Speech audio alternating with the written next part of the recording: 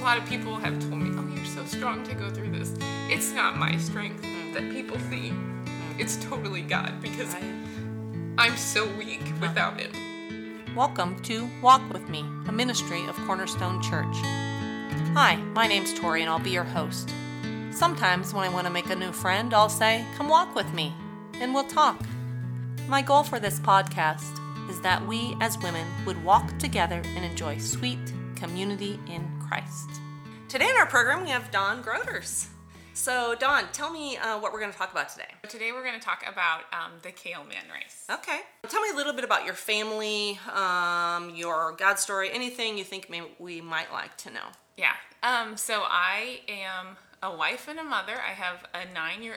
He's 10 now. Wow. He turned 10 a couple weeks ago. So Okay. I have a 10-year-old son, Kyler, and then a 5-year-old daughter, Kella. Okay. And then we had a son, Kael, who passed away at 11 and a half months. He would be 7 now. Wow. Yeah. 7. You're going to tell us about the Kael Man Race, which is taking place very soon. When's the date? June 24th. Okay, so Little a less little less than 2 weeks. Yeah. So, that's a hard thing. Tell us why you decided to host the race. Yeah, so after Kael passed away, we just really felt like God was calling us to do something with that, and a race seemed pretty natural for us to do since I like to run, and when the boys were little, that's what I did, is I pushed them in a stroller, and they loved being outside, and so that was pretty natural for us, but we didn't know what to do with it. And so one morning, I remember praying about it when I was running and asking God, what do you want us to do with this? And I felt very clearly that he in that moment told me, help kids that are already here and help them find loving and godly parents, because that's what you were. So do that for other people. And so then that's kind of how the race came about, and all the proceeds go for families that are adopting. Fantastic. So let's back up a little bit. We're going to talk about the race a little more, but tell me about your God story.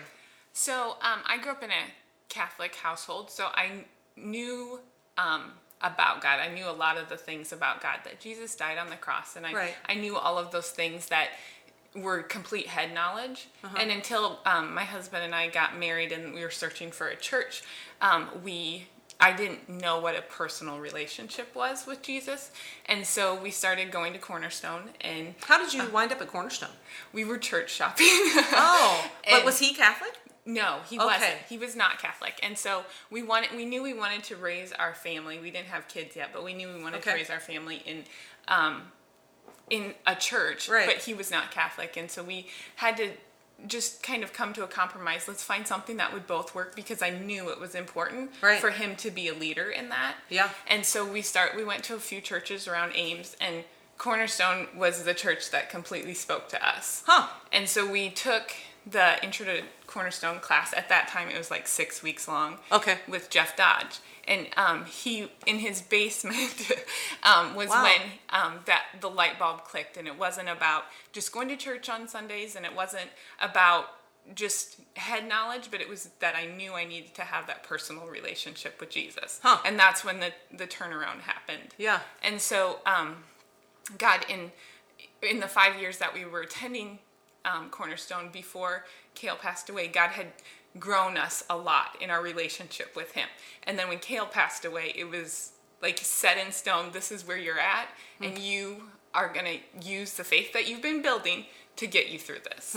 And so that's kind of like, that was a very defining moment in our faith, and the test that we had to say, okay, now this is where we're at, and we're going to use our faith and our trust in God to get us through this. What a gift that you had a church family. Yes. And they were such a blessing to us. What are some things that people did for you that you just feel like wouldn't have happened had you not been part of a church family? Yeah. And so they did things like meals and things like that. And that was great, because I was not really in the capacity to want to cook. And Kyler was 3.5 at the time when Kael passed away. So we didn't have so the meals were great, but I had people just giving me random hugs and praying for us. And then people that had lost children too and knew what I was experiencing, they reached out to me and they helped. They would meet, especially one lady would meet with me, and we would just talk about everything, and she would pray with me and see where I was at. And she was, I call her my unofficial therapist, because she just, I told her everything, what I was feeling. And she had gone through the same thing? Yes. Oh, wow. And so it was really helpful for that, for her and for our church family to really support us in the way that they have. Was it hard to be a mom to Kyler at that time? It was. Yeah. It was. I often feel bad for him because he didn't get the best mom at that time. But I knew I had to just survive. Right. You know, kids are so resilient. God had made him that way. Yeah. And he probably won't even remember that. And you did what you could. You know what I mean? Survival is what you could do. Yeah. He knew I cried a lot. And Does he remember that now? He does. Okay. He was, I think, old enough he has a few memories of Kael and kind of things that we've told him they used to do together and stuff. And he, pictures. But he remembers that I cried a lot. And stuff, so. But kids, yet, they're also comforting when you're going through that. Yes. Lots of hugs and lots of cuddles. Yes, and he would sing, like, Jesus Loves Me several times. Oh, wow. There were several times that I thought, God's totally working through him to help us at this point. Yeah, I always wonder how people who don't have faith in Jesus and his character and the solidity of who he is, how they get through times like you've had. I don't think I would be standing here. Yeah. Without him. Yeah, because life just seems meaningless. Yeah. When things like that happen. Yeah. So let's talk more about the Kael Man Race. So you prayed when you were running and had kind of this epiphany, like, this is what we're supposed to do. Yep. And how did you immediately connect up to, like, adoptive families? It seemed like we weren't in any place to want to adopt at that point. Right. And so the best thing that we could do was help other families that were. Okay. And we had known a few families that had adopted too through Cornerstone. And so that just seemed like the natural place for us to be able to help. Because we would raise money with this 5K, so we wanted to be able to help the godly families that we knew of through that. That's great. So is the race like a happy time for your family, or is it kind of a time of remembering a little bit of sad? Yeah. For the most part, it's happy, but it also does remind us of what we've lost and how and what our life is not like and what it. But it's a very happy time too. So most of the time, if you're at the race, you see me, like, you might see me have tears. Yeah. Most of them are tears of joy because it's just a great thing to see all those people out there. And a great way to remember him. Yes. But there is a little bit of sadness in there too. Yeah. Do you ever feel like, I'm afraid I'm going to forget? Not him, but how he sounded or looked or... Yeah, sometimes I do, but I think it's more about a guilt of if you don't think about him all the time, you start to have a guilt. Right. But life gets busy and you have more kids. Right. And so for a while it was a guilt. But then I've also realized that I'm not, it's okay for me to not put that guilt on myself. Right. And to say, okay, he's in a much better place. Oh, yeah. He's not worrying about me. Right. He's praising Jesus. And so who are you feeling guilty for, really? Exactly. Yeah. And so I had to kind of come to terms with not feeling guilty about that and to just be in the moment and be a good mom to the kids that I had and still miss him, and I still see times where the kids are playing and think he should be there, but not let that bring complete sadness over me. Does Kella ask about him? Yes. Both Kella asks a lot of questions. Because she never knew him. Yeah, she never knew him. And a lot of times she'll say, well, I can't wait to go to heaven and see Kael and stuff. And so that's been, it's been really great to see her ask those questions. And Kyler always asks questions too. And it gets, the older they get, sometimes the harder the questions are. I bet. But someday I hope that because Kael is in heaven, that would help Kyler understand more and more about who God is and who Jesus is. And it wasn't this horrible thing that happened to us, but it was a blessing in his life eventually. And it'll make them look forward to the presence of God in heaven. Yep. In a way that maybe other kids couldn't grasp. Yes. So what has God taught you about himself through Kael's life and death? So he's taught me so much about himself. He has taught me that his plan is greater, that his plan is better, and that all the plans I have don't, that they may not come. The plans that I had may not come to what I thought they were, but that he is in ultimate control, and that's better than if I try and take the control over my life. He's taught me that he's good in no matter what situation we're in, even losing Kael, that he was working all things together for his glory and for our good. And how long did it take you to get there, though? It's taken a while. Yeah. I always knew that he was good, but the more and more I look back now, the easier it's for me to see the good that he's bringing. And so, I think because I was a Christian before he passed away, that helped me to just say, okay, God, this is your plan. I don't know how it's going to turn out. I don't know how to get through this. I don't know how it's good right now. Yes, but it has to be good. Right. Because I trust you. And you're good. Yeah, exactly. So, and so then he's just taught me that, he's good, and his plan is better than ours, even though it seems like it's not. Yeah, it is, and we can't understand that. Yeah. And he's trustworthy. Like, because of those things, that he's good and his plan is better. He's trustworthy, and I can trust. So how did you get to a point of knowing God like that before Kael passed away? It was honestly just learning, like taking my faith and making it my own. Like, before I became a Christian, it was just go to church on Sundays and stuff. But it was reading the Bible. It was talking with other women, going to Bible studies, and just learning more about God in that way. And there were other things that happened in our life that were smaller trials than that, and so he had proven himself in that, and so I could then trust him in the big one that came our way. So what has he taught you about yourself? That I'm not a good planner. That I need him every day. And it's not something that I couldn't have gotten through that without him. And just praying to him and calling out to him, and that I needed him. Right. That you're not sufficient on your own. No. We always think we're so strong. Yeah.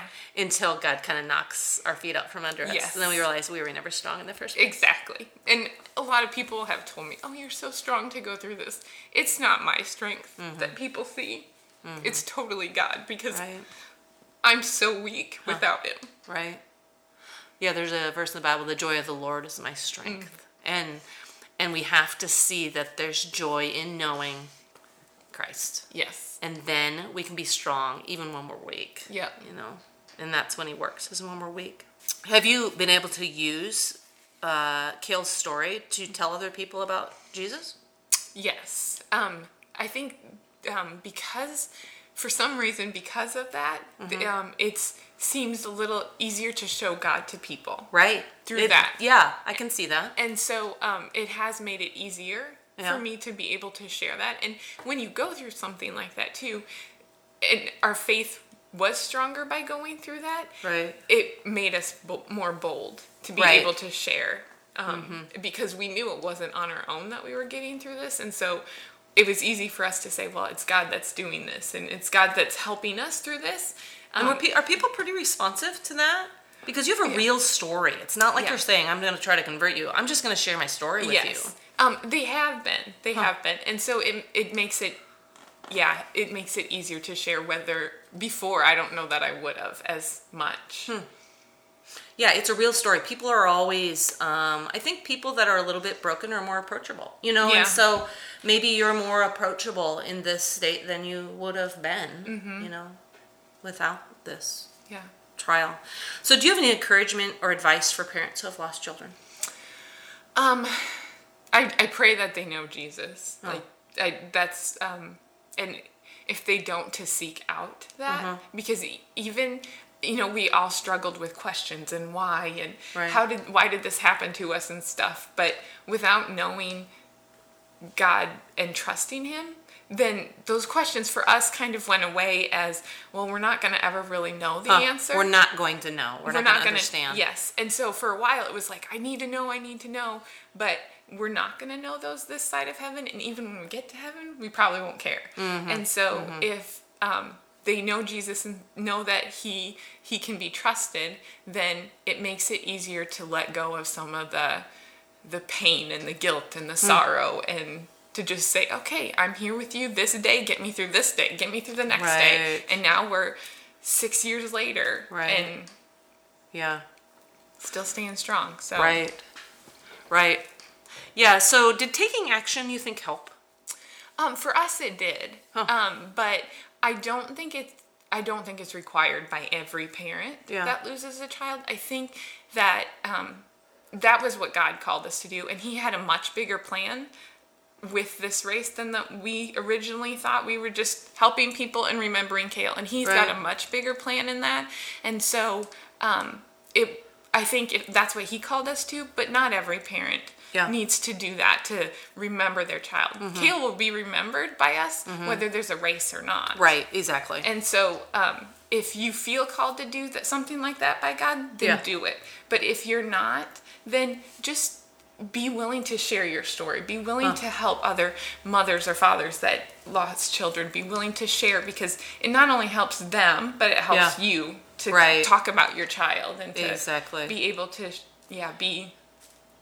help those, mourn with those who mourn. And and anytime we use a hard situation to introduce people to Jesus, I think it's worthy, it's a good cause. And so can you tell me about some of the families or how much money you've raised for these adoptive families? Give me some numbers, like how many people have been helped by your race, or the amount, or what details do you have for me? So we've done this race for 5 years, and so we have raised over $61,000 for families, and that's helped over 27 families. And they're not just Cornerstone families. They're other families in Iowa. They're other families in different states. And how do you know about them? So they actually know more about us.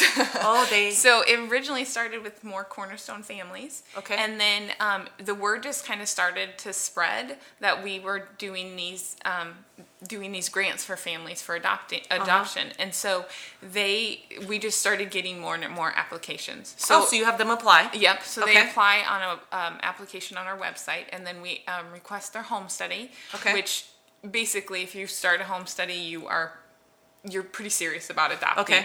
And so you look through those? Yep, we look through those. Okay. We have, on our application, we ask for a variety of information. Their God story is one of the things we ask about, and why they want to adopt. And then those families can then get awarded a grant between $1,000 to $3,000. That kind of depends on how much we raise. It depends on how many kids they're adopting, what their financial need is, things like that. Okay. Yeah.